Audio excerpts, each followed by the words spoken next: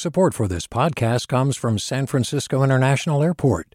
At SFO, you can discover award-winning flavors and unique shops all before takeoff. Learn more about what's at SFO at flysfo.com. Hey, it's Avery Trufelman, host of Articles of Interest, and I've got to say, I've been a fan of KQED ever since I was a little kid, and I would come out to San Francisco to visit my grandma. It was just what we'd always turn on every time we got in the car, every time we were making dinner and turning on the radio. It was always KQED. And then over the years, I've become a massive fan of KQED podcasts because this is local reporting at its best. These are answers to questions you've always wanted to know, interviews with exciting, unusual voices, necessary journalism, all told with love and care and artistry. And did you know that a majority of KQED's funding actually comes from members? It's just people like you and me supporting the programs they love, while also getting access to cool events, behind-the-scenes footage, and so much more. If you want to sign up and be a part of this amazing community, visit donate.kqed.org/podcasts to become a member today. That's podcasts with an S. Thank you for listening, and thank you for your support. From KQED. Welcome back to Forum. I'm Mina Kim. Many Americans know little about the work of U.S. intelligence agencies, with most of their perceptions influenced by James Bond, Jason Bourne, and other spy-themed entertainment, according to Amy Zegart, intelligence expert at Stanford. And by Americans, Zegart doesn't just mean the students in her class, but also policymakers. In her new book, Spies, Lies, and Algorithms, The History and Future of American Intelligence, Zegart says the lack of understanding of how intelligence agencies function has only added to the challenges they face as rapidly advancing technologies make the work of intelligence gathering and analysis even harder and national security threats even greater. Amy Zegart, thanks so much for joining us. Thanks so much for having me. How vast is this knowledge gap among Americans when it comes to understanding the work of U.S. intelligence agencies? You did both formal and informal polling on this over the last decade or so. Yeah, Mina, I started writing this book based on a classroom experience I had years ago at UCLA when I was a professor there. And I polled my students about what they understood about intelligence and what their spy-themed entertainment viewing habits were. And I found statistically significant correlations, right? So the more they watched spy-themed entertainment, the more they believed in aggressive counterterrorism techniques like waterboarding. And so then I did more national polling, and I found, for example, in the Snowden revelations, when Edward Snowden, former NSA contractor, revealed all sorts of classified intelligence programs, lots of controversy in the news, most Americans had no idea what the National Security Agency did for a living. 75% or more actually got it wrong when I asked them questions about the mission of that agency. So I found a lot of data suggesting widespread public opinion being influenced by spy-themed entertainment. But I also found that policymakers are influenced by Jack Bauer and Jason Bourne as well. So it's not just the sort of mass public opinion, but everyone from Supreme Court justices to members of the Senate Intelligence Committee asking questions and reasoning through policy problems based on fictional plot lines from the movies and TV. Wow. How did this get so bad? I mean, at some level, the CIA and other intelligence agencies, they've invested, right, in spytainment, as you call it. They have, and they sort of have a love-hate relationship with spy-themed entertainment. So if you go to the CIA headquarters and you go into the public affairs conference room, it's decorated with posters of spy-themed entertainment. So it is a love-hate relationship. But what I found, Mina, is that for most Americans, there's nowhere else to go for information about our intelligence agencies. Intelligence agencies like to operate in secret. They need to be engaged more in the public discussion. Most universities, at least when I looked at the top 25 ranked by U.S. News, more of them offered courses on the history of rock and roll than on U.S. intelligence. So I joke that students have a better chance of learning about U2 the band rather than U2 the spy plane. So there aren't many alternatives to spy-themed entertainment. I think that's part of the problem. You talked about some of the misperceptions as a result of it, but what do you see as some of the biggest costs of this lack of understanding of how the intelligence community works? I think there are a couple of big costs, right? When you talk about intelligence agencies, They're secret agencies that are operating in a democracy. And in order to be both effective and accountable, people need to know about how they're supposed to work, right? And if members of Congress aren't rewarded by voters for paying attention to intelligence, they won't pay attention to intelligence. So one of the things I found with congressional oversight of intelligence, for example, is that most members of Congress, not all, but most, don't pay much attention. Why? Because voters don't reward them for it. There aren't interest groups that are very strong, and there's no Iowa equivalent for intelligence. So members who represent Iowa have to care about agriculture policy because they won't get elected if they don't. But there's no Iowa geographic concentration of intelligence interests to make sure members of Congress pay attention. So that's one big area. But the second big consequence is that I think the public believes that our intelligence agencies are more far-reaching, more powerful, more nefarious than they actually are. And so this deep state thinking about intelligence agencies listening to your conversation with grandma is in part fueled by spy-themed entertainment. So you mean there is this idea that the intelligence agencies are very powerful, omnipotent even, and that anything that goes wrong must be orchestrated to a certain extent? Absolutely. And in fact, there's public opinion polling data showing that even a few years ago, a quarter of Americans believe that the 9/11 terrorist attacks were an inside job perpetrated with at least the support of the United States government. Of course, there's no evidence at all to suggest that that's in fact the case. But this conspiracy thinking is really taking root in a whole host of areas, including intelligence.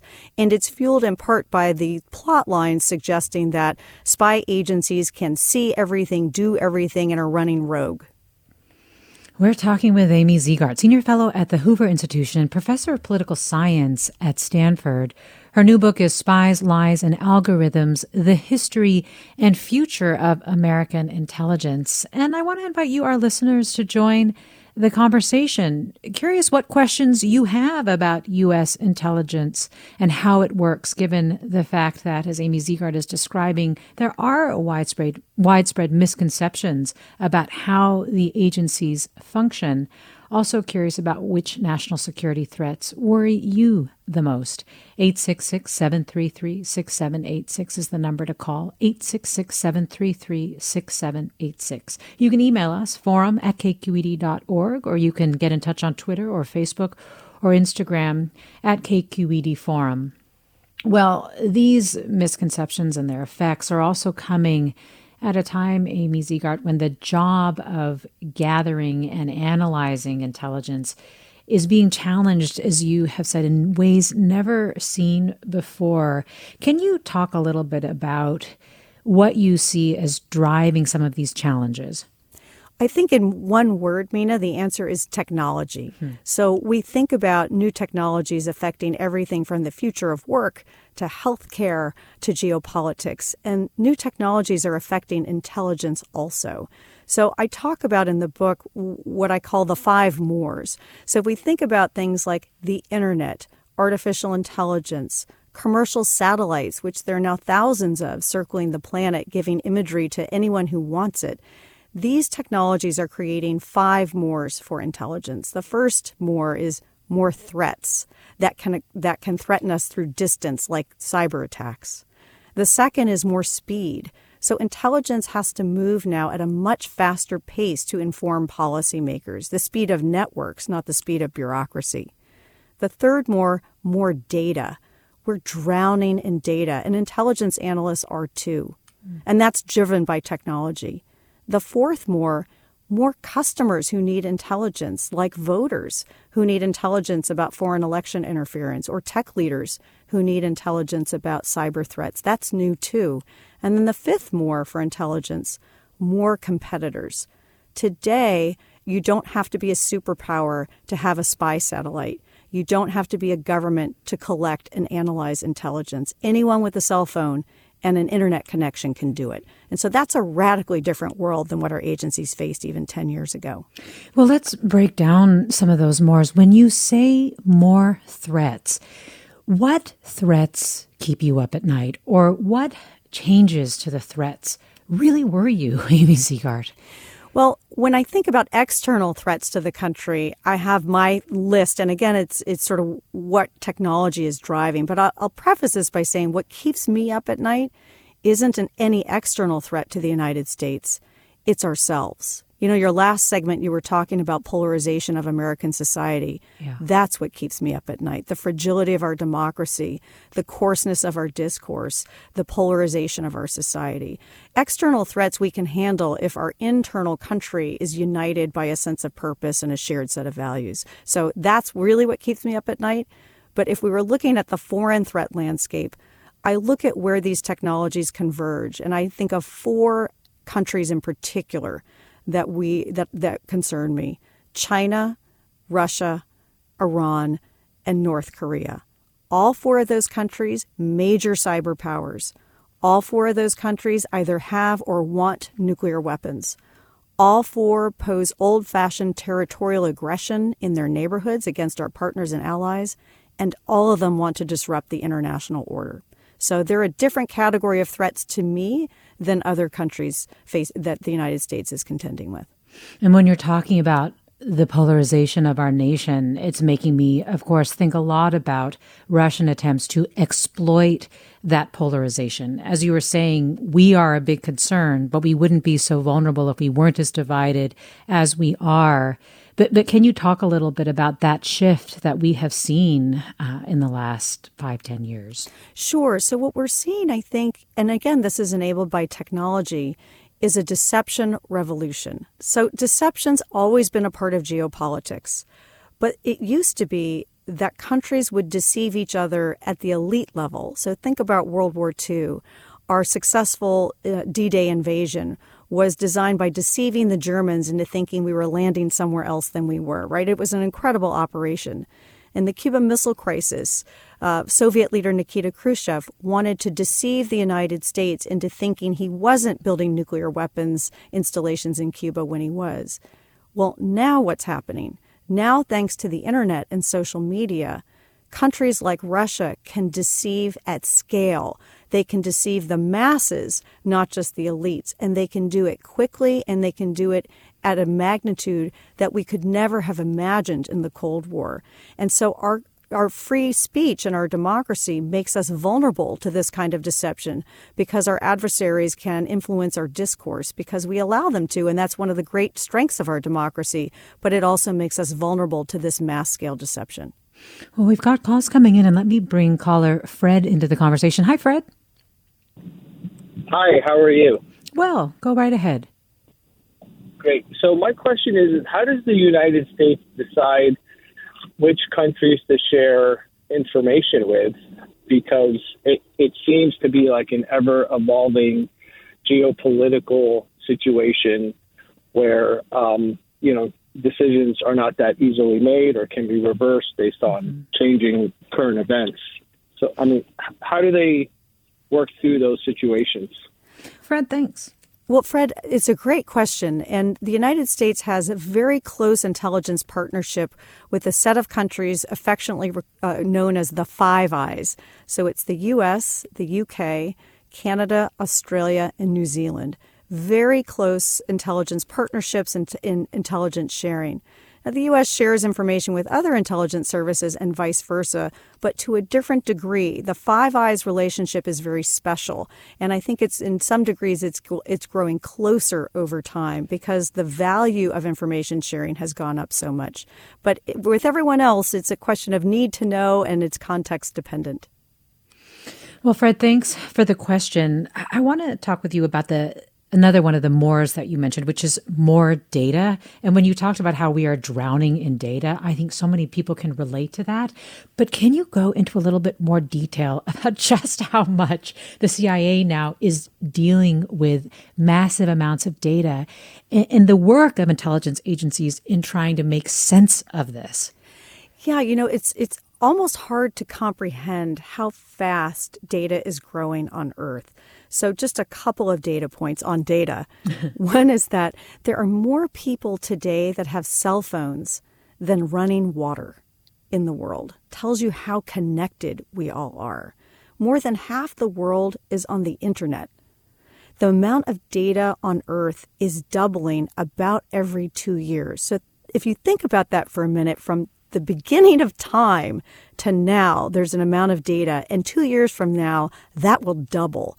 So now you're an intelligence analyst and you're trying to make sense of the world, which involves, in many ways, collecting needles from haystacks, trying to divine insight from all of this information that's now available around the world.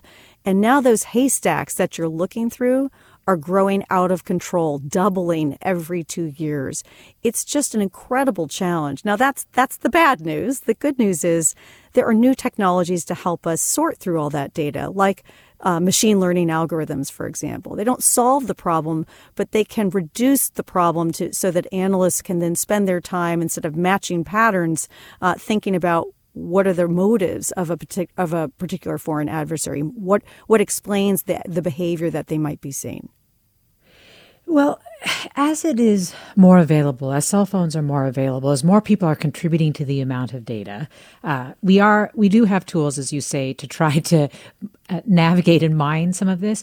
But I'm curious if you find that it's also a positive thing that more people have access to this, because you did note, for example, the January 6th attack on the Capitol, that online sleuths really helped law enforcement by mining images and videos and helping the agency identify the attackers. Right. So there is a new world, which is sort of the wisdom of crowds. There's a downside, which is the wisdom of crowds can become the danger of mobs. But we've seen, even in the most secretive area of geopolitics, which is nuclear weapons programs, that people outside of governments, using just commercially available imagery and other openly available information, can do a remarkable job tracking illicit nuclear activities. Like Google Earth and things like that. Exactly. And so if you think about just last summer, there was publicly reported the discovery of hundreds of Chinese nuclear missile silos. Those reports did not come from the intelligence agencies. They did not come from classified sources. They came from independent researchers, including some of my colleagues here at Stanford do this kind of work. But they came from independent researchers using unclassified sources operating outside the government. So there's more help now. There are more people tracking these things and sharing information, because when it's found with unclassified sources, it can be shared within the U.S. government and with people outside the U.S. government. And sometimes that can be a great benefit. Yes. Well, let me go to caller William in Belvedere. Hi, William. Thanks for waiting. Well, very wrong. And I think she's very wrong. I see the intelligence, I call it industry because it's industry. As you know, Snowden worked for a private contractor. And there's a whole bunch of private contractors involved. So when I hear something about, there's weapons of mass destruction, or a Gulf of Tonkin, or we've got to invade whatever country, or Nicaragua's coming to get us, et cetera, et cetera, et cetera, I say, who's trying to make a buck on this? And you usually find some sort of aspect of American corporations who are making a buck on it, and I generally dismiss it. I'd appreciate the guest perspective. So you're concerned about the integrity of our intelligence institutions and what they're doing, William? Is that what you mean? Sorry, the very beginning of your comment got cut off slightly. I'm not concerned about it. I think they're lying because people are making a buck. It's not, to me, it isn't complicated. William, thanks. Amy Zegart, let me get your reaction. I think what William is also tapping into is what I hear from a lot of people who feel like, there have been some spectacular intelligence issues that have led to military actions and other things that could be driven by, as William is trying to suggest, motivations that are not ethical and so on. Can you talk about that a little bit and how that has affected the operations of intelligence? Sure. I mean, there's no question there have been major intelligence failures and recently intelligence failures. So you think about just in the past 20 years, the twin failures of 9/11 and Iraq WMD. No question, those were massive intelligence failures. But there's a difference between saying there's a failure and our intelligence agencies got it wrong and saying that they were trying to make a buck and they were deliberately cooking the books. I've been doing research on the intelligence community, been very critical of the intelligence community for almost 30 years. And I can tell you from my research, what I find is that these agencies are working hard. They make mistakes. There are some real problems they need to fix. But they're not making mistakes because they seek to make a profit. They seek to serve the nation. And when they make a mistake, they take that seriously and they carry it with them for the rest of their lives. We're talking about the world of U.S. intelligence with Amy Zegart. We'll have more after the break. I'm Mina Kim.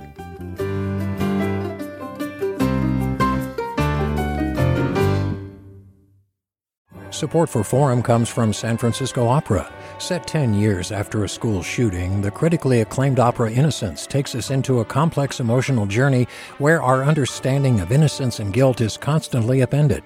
Kaya Sariaho's ethereal score collapses the past into the present as a community of survivors grapple with how to move forward.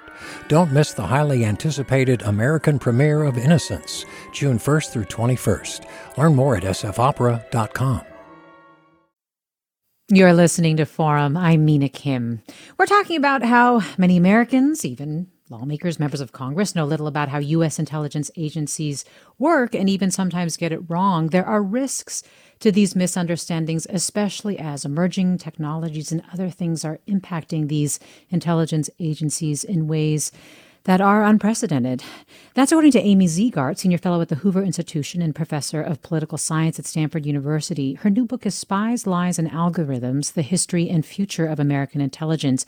And you, our listeners, are joining the conversation at 866-733-6786. What are your questions or comments about how U.S. intelligence agencies work, or what threats are you most concerned about that our intelligence agencies contend with? You can also post your thoughts on Twitter or Facebook or Instagram at KQED Forum.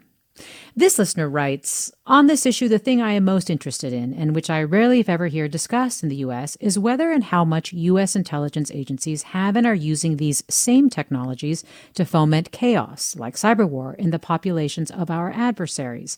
How do we know that the U.S. isn't doing the same stuff to other countries that we charge them with doing?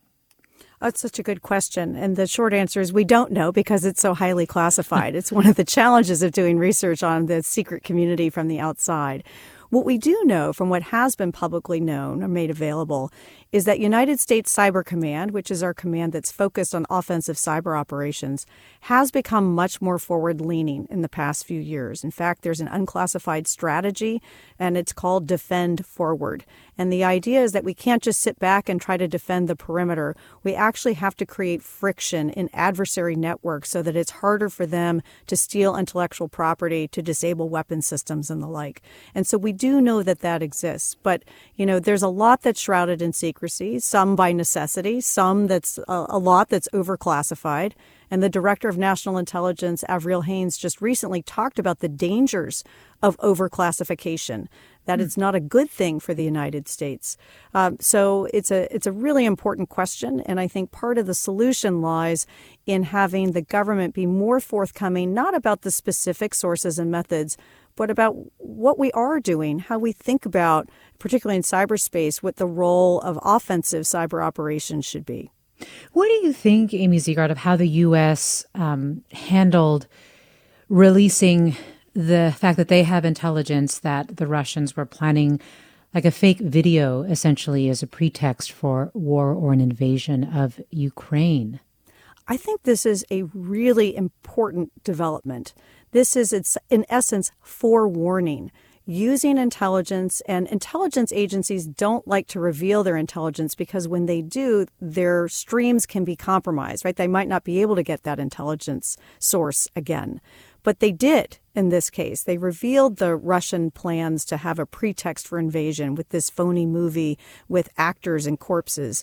And so this is using declassification or public release of intelligence to warn the world about the nefarious activities that Putin is considering doing in the future. That's pretty new. And so what we're seeing is this sort of strategic use of opening information to the public as a way of preventing a military conflict from happening. Well, Chris tweets, I love this topic. Americans are seeing our domestic institutions in only 1 and 2 dimensions, and even less for the foreign service. Also, our English-only mentality stunts our understanding of a complicated world.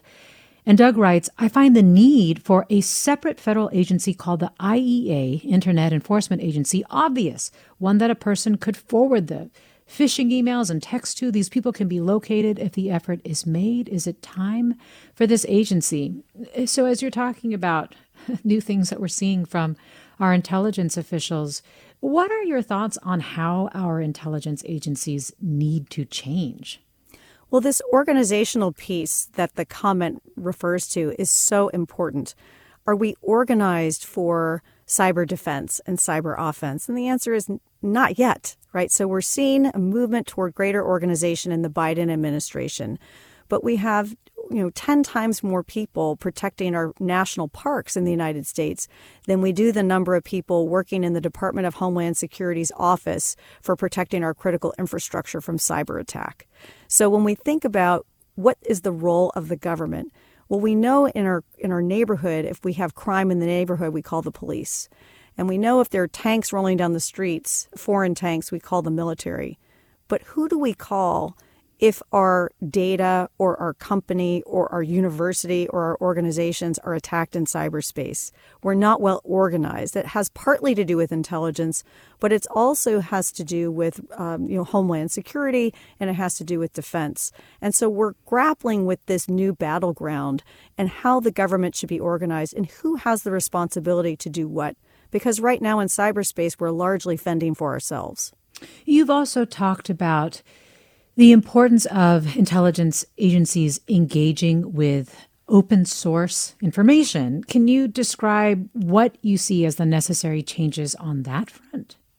So open source, if we think about things that are publicly available, that anybody can get, intelligence agencies use open source information. They have for a long time. But secrets are still considered, the dominant and most important part of that endeavor. And so there's a joke that I always think jokes tell you a lot about how people think. And there's a joke in the intelligence community that one officer told me that, he said, we think in the intelligence community that if a piece of information cost $1 trillion to get, it must be worth $1 trillion. Well, that's not true today. Right. So we know when the Russians invaded Ukraine the last time, the best intelligence did not come from secrets. It came from selfies, photographs that Russian soldiers took and posted on social media for their family and friends. So our intelligence agencies work actually significantly with open source intelligence, but there's no organization dedicated to open source intelligence, and there needs to be. Let me go to caller Paul in San Bruno. Hi, Paul. Hello. Hi, what's on your mind? Okay, back in the 80s, I worked for a government contractor on technology to spy on the bad guys, other countries. And at one point, I realized that the government was using some of that same technology, possibly, to spy on American citizens. And it was a shock at the time, but since then I realized that it can be legal to do that. Can you say more about when it is legal for spy agencies to listen in on Americans and what citizens need to know about that? Paul, thanks. Sure. So this has changed pretty significantly over time. So there have been abuses in the past, especially in the 1950s and 60s and 70s. It came to light in the 1970s that a number of government intelligence agencies, the FBI, the CIA, and the National Security Agency, were illegally spying on Americans in a massive way. This was a very dark chapter of intelligence abuse and excess in violation of American civil liberties, no question about it. And as a result of that dark period, there was a new oversight regime put in place. So the House and Senate created permanent intelligence committees.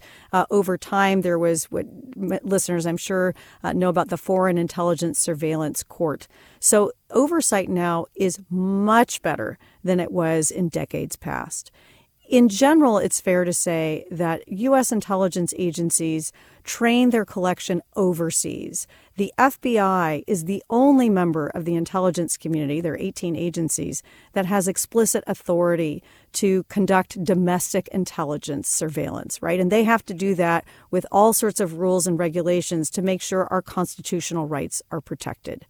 So after 9/11, you might recall there were a lot of new surveillance programs that came to light in part by Edward Snowden.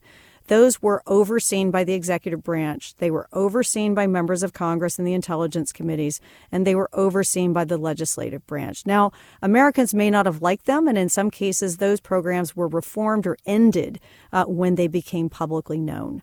So that's how it works in a democracy. And I think the important point here is the U.S. compared to other countries, spying on our own citizens is illegal. It's not only ill-advised and wrong, it's illegal. That's not the case in Beijing, and it's not the case in Moscow. Well, let me thank Paul for the question and go next to Brian in Novato. Hi, Brian. Hi.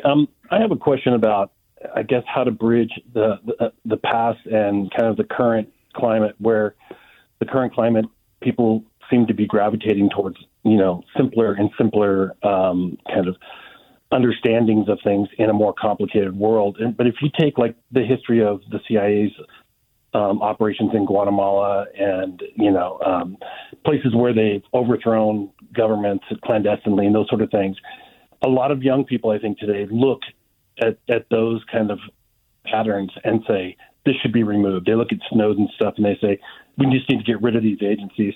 And of course, that's idealistic, simple, and unrealistic. And I just wonder, what's a good way to talk to them about that? Thanks, Brian. Brian, I wish you were helping me teach my course at Stanford in the spring. This is exactly the question that I'm grappling with, which is how do we educate the next generation about democratic values, but also about the real threats in the world, and how do we find the common ground so that we have protections of important things like civil liberties, but we understand that the world is a dangerous place, right? And so I think it is an education function. I think it's something we have to do every day in our homes, and it's what we university professors have to do on campus, and not just telling students how to think or what to think, but challenge about how they think, what questions they ask and how they reason themselves, giving them opposing points of view. So, for example, in my class, I don't just assign things that I write. I also assign things by people who disagree with me. And I think that's crucially important so that our young people learn to challenge their own assumptions and think for themselves. And what do you think are the responsibilities of the intelligence community in terms of generating greater trust from young skeptics, as I guess Brian was describing here? Well, I think they need to get out of a reflexive, secretive nature. So I share in the book an example of I invited some analysts from the CIA to come and do a simulation for my course years ago. And they came and they did a great job. And they came with someone from public affairs. This was an outreach effort, right, to try to demystify what the Central Intelligence Agency does.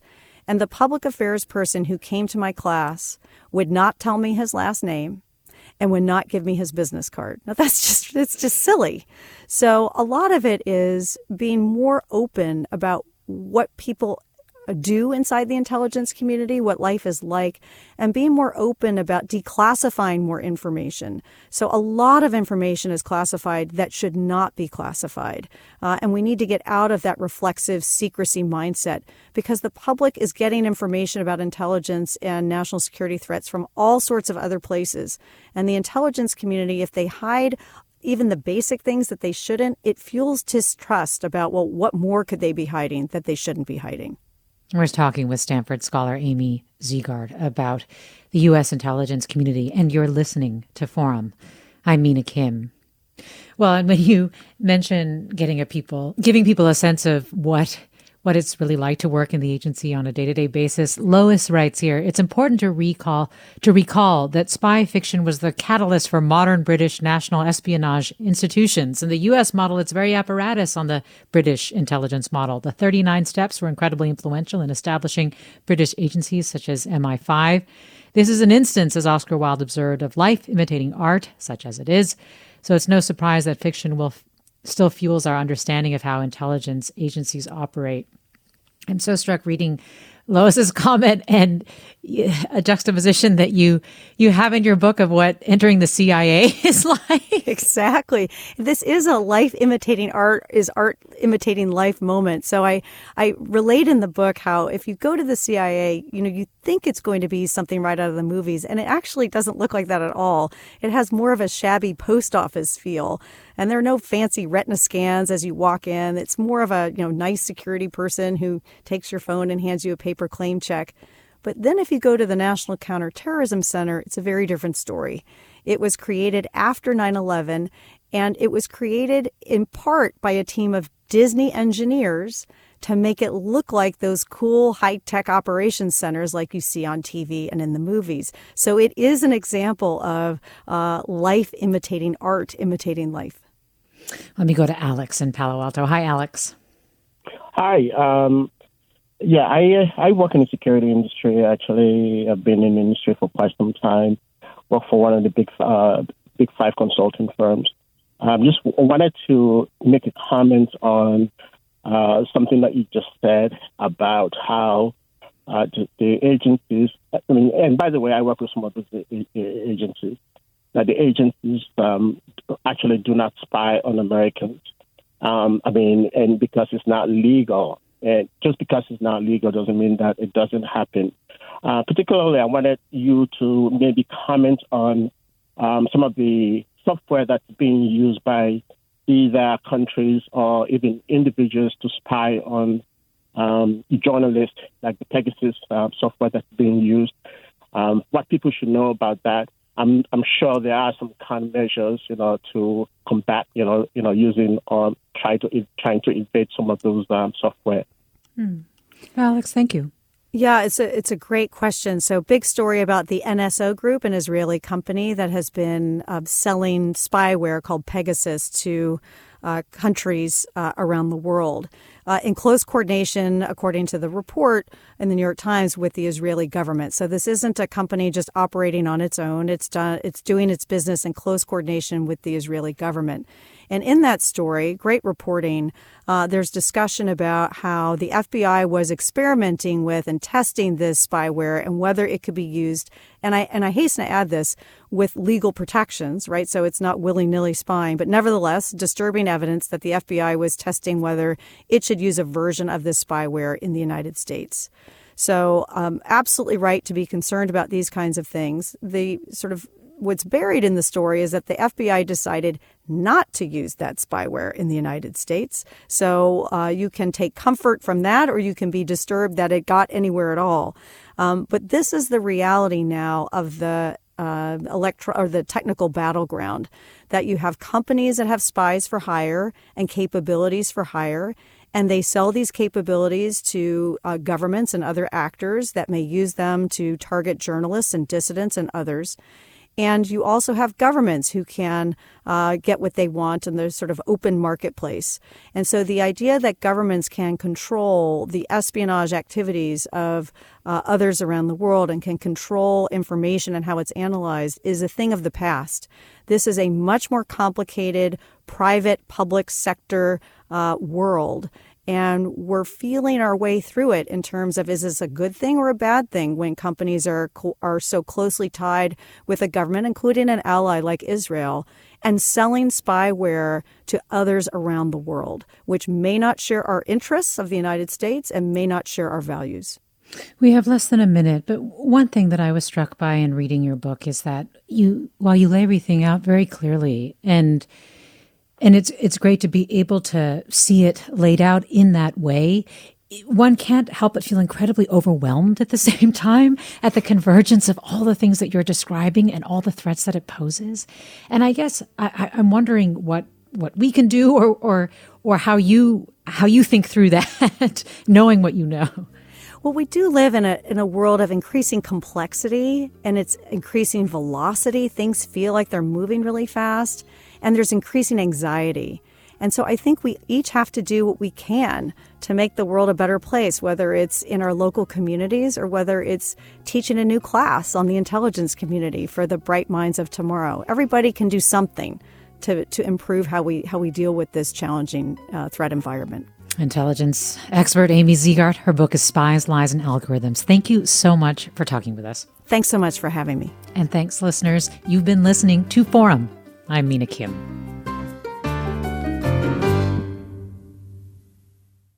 Funds for the production of Forum are provided by the members of KQED Public Radio, the Germanicos Foundation, the Generosity Foundation, and the Heising-Simons Foundation. Support for Forum comes from San Francisco Opera. Set 10 years after a school shooting, the critically acclaimed opera Innocence takes us into a complex emotional journey where our understanding of innocence and guilt is constantly upended. Kaya Sariaho's ethereal score collapses the past into the present as a community of survivors grapple with how to move forward. Don't miss the highly anticipated American premiere of Innocence, June 1st through 21st. Learn more at sfopera.com. We've all got those parts of our house where the internet just won't go. Well, if you had wall-to-wall Wi-Fi from Xfinity, you could worry less about dead spots. Because with wall-to-wall Wi-Fi from Xfinity, you get fast speeds, reliable connection in every room, and power for all of your devices, even when everyone's online. That's wall-to-wall Wi-Fi only with Xfinity. Restrictions apply, not available in all areas. Actual speeds vary. All over the country, we need to improve reading in Wisconsin. Schools are changing the way they teach reading. I'm calling for a renewed focus on literacy. We have gotten this wrong in New York and all across the nation. And it's happening because of a podcast. I think your podcast has changed my life. And I'm going to share this podcast with everyone I meet. Sold a Story investigates how teaching kids to read went wrong. New episodes of Sold a Story are available now.